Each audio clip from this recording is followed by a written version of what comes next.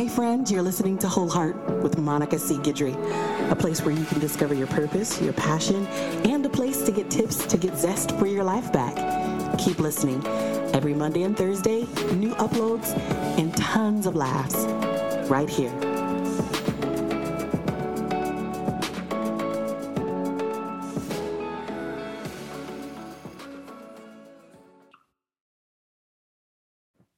Hey friends, welcome to Whole Heart. This is Monica C. Guidry, and this is season 3 of Whole Heart with Monica C. Guidry, and I'm so excited. And of course, I had to bring something to you that was a hot topic, because why start a season out, with something mellow and, not interesting. And I'm all about being interesting. And as you know, all of my shows are unedited. So what you get is what you get. What you see is what you see.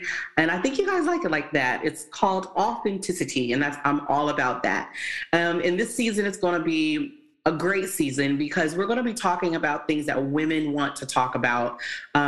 Sometimes you're going to get me by myself, and sometimes you're going to get a special guest like today. My good friend, I like to consider her as a best friend from a distance. Yes. I have adopted her as that.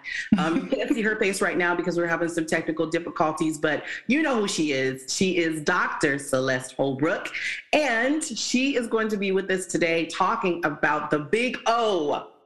And that is orgasms and why women are not achieving them. And if they are, it's, less than desirable. So she's going to talk to us about that. And hopefully if you guys have any questions, you can reach out to her. I'll provide all of that information at the end of the show. But first, let's welcome Dr. Celeste Holbrook. Thank you for coming on Whole Heart. Yay. Thank you, Monica. Thank you for having me back. I was so looking forward to talking to you today.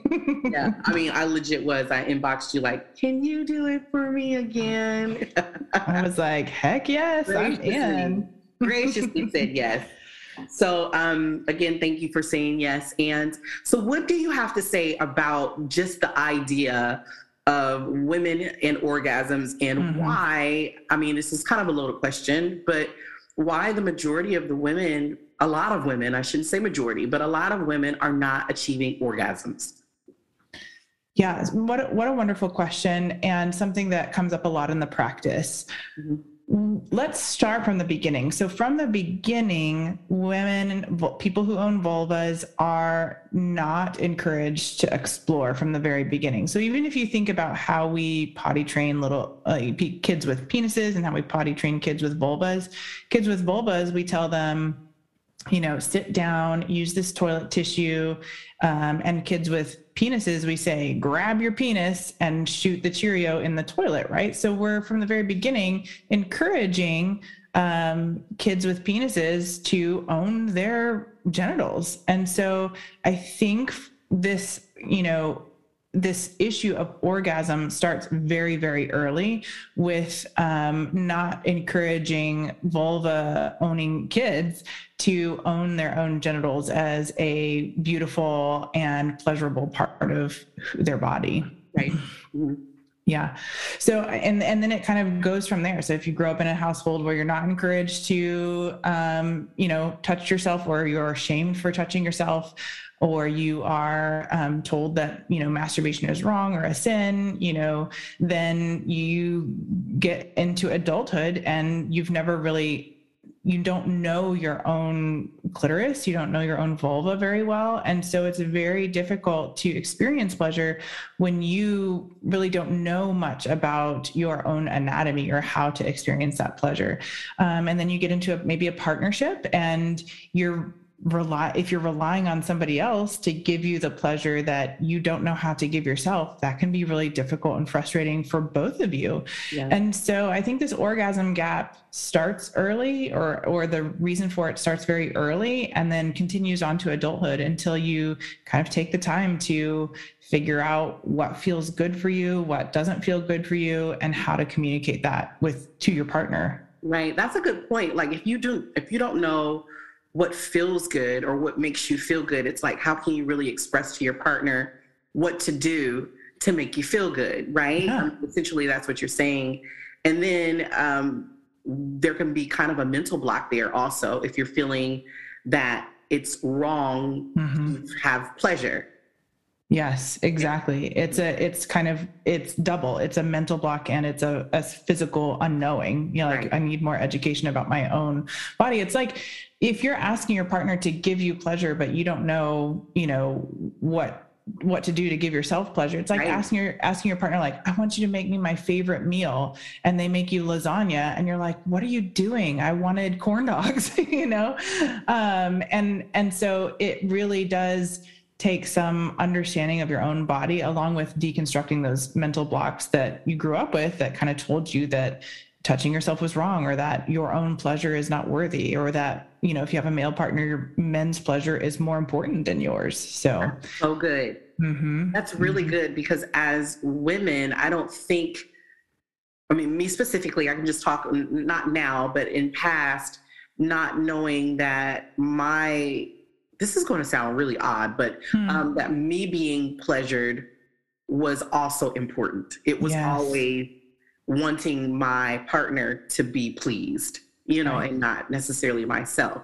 So the concentration was on them and not necessarily on myself. Yeah. Yeah. And you're not alone, Monica. I want you to know that's a lot of us focus on our male partner's pleasure because we internalize those messages from very early on that men have needs, and that they, you know, like sexual needs, and that it's carnal and it's innate, and they have to, you know, experience sex a certain amount of days apart or whatever. And those, you know, we have this kind of one-dimensional view of male sexuality, and we buy into it too. And like, we have just as much of those internalized toxic masculinity messages as, you know, maybe men do, that their pleasure is more important somehow because it's necessary, versus sex is something that both of us negotiate together, right? Right. Yes, I love that we negotiate together.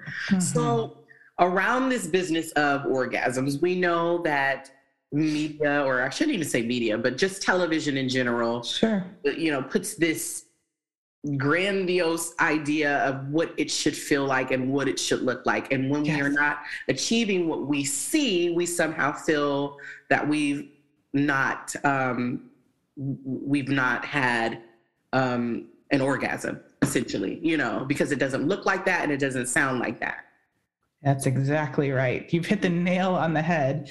If you think about, sex is one of the only things in life that we only witness on television until we are experiencing it ourselves, right? So it's not like eating. You witness other people cooking and you understand, you are modeled eating behavior, you're modeled driving behavior, you're modeled every other behavior in life except for sex. And so we internalize a great deal of messaging around sex through media, through TV or porn or whatever. And so I think that they've done us a large disservice as women, creating narratives that orgasms sound a certain way, they look a certain way, they are explosive in a certain way, they happen just with, 5 seconds of, penetration and quickly, and all of this, all of these stories that are essentially not true for everyone. Maybe sometimes they happen in that way, but it gives a very flat definition of what an orgasm looks like.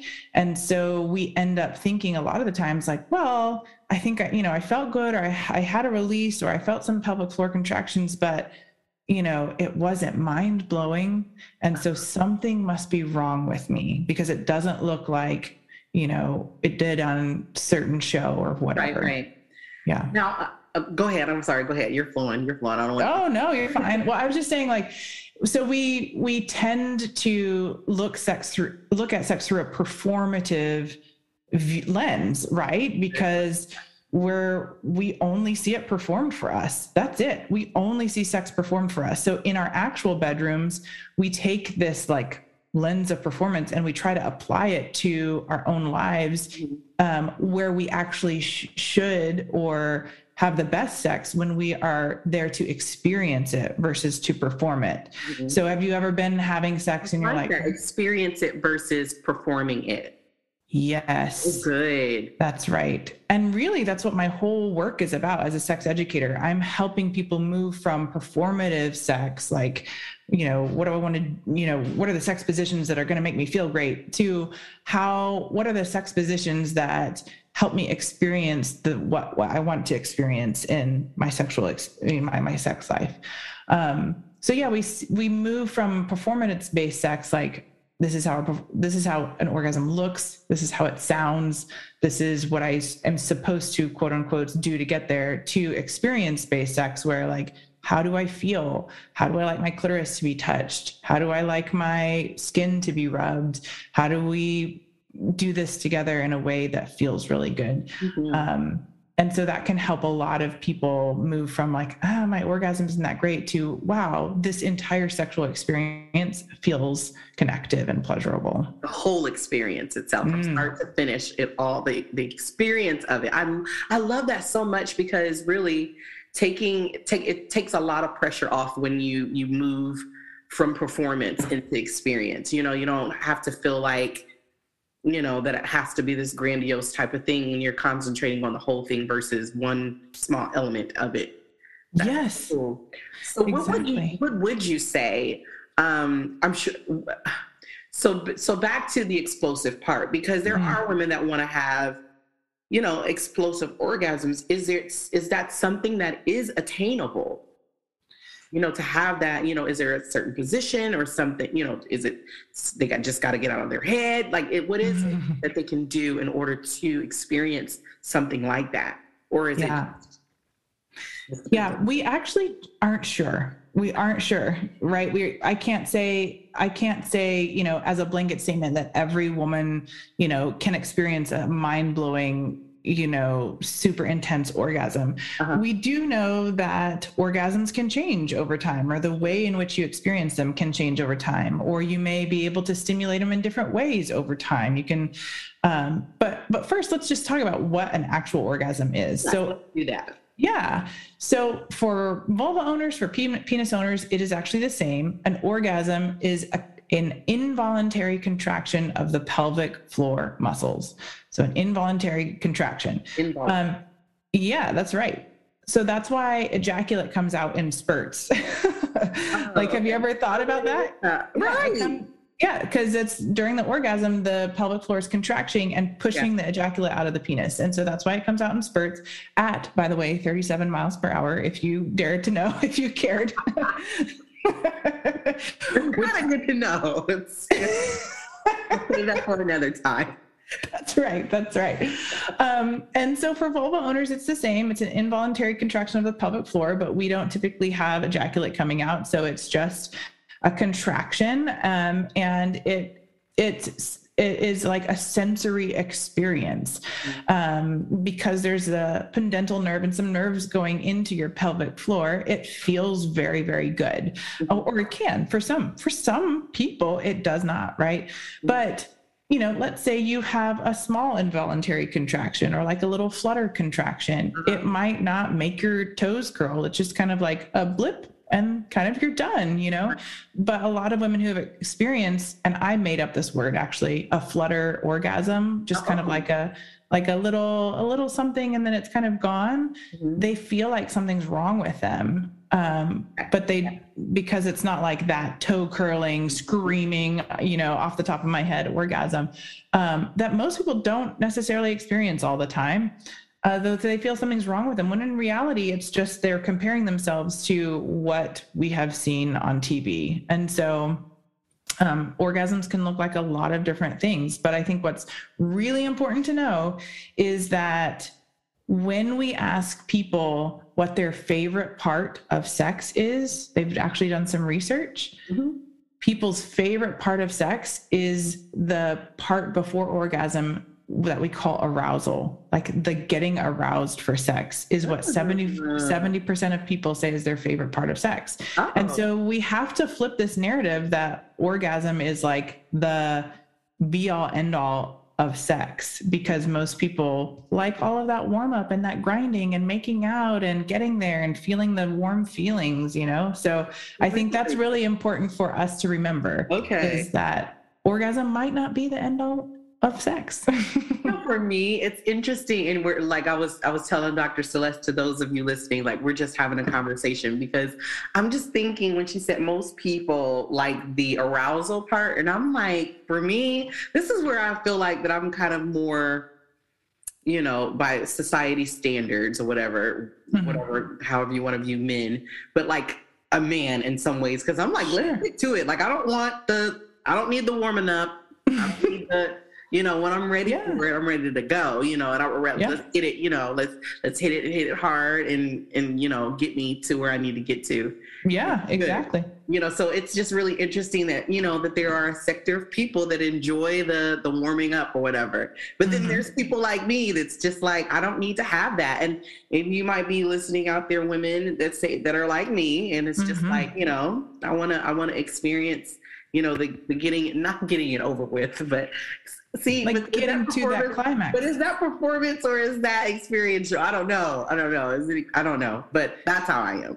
Yeah, no, and I love that. And I think that you can think of it in terms of runways. Like, you just have a shorter runway to get your plane off the ground, and that is okay. And it's okay if people have longer runways, and we're not going to judge it here nor there, right? Just not at all. A matter of time. Yeah. Not at all. Yeah. Okay. I'm sorry. You go ahead. You can continue. No, you're fine. I was, you know, thinking that maybe we talk a little bit about like those stages of orgasm, or maybe we talk a little bit about, you know, those different parts of sex that people prefer. You know, I'd love to do that. This, you know what? Because this is a part 1 and a part 2. I think this is probably a really good stopping point, and then we'll pick up on part 2 and we'll talk about those different stages. So is that okay with you, Dr. Celeste? That's absolutely fine with me. That's perfect. Okay. So if you're tuning in, we're going to do part 2. So that means that you got to listen next week. So that you can hear what part 2 is for those different stages of you who are extremely interested in this. And I know that it's a lot of you because you guys have inboxed me. So stay tuned for the next show. And thank you for listening to this episode of Whole Heart with Monica C. Guidry. And until we meet again, I'll talk to you soon.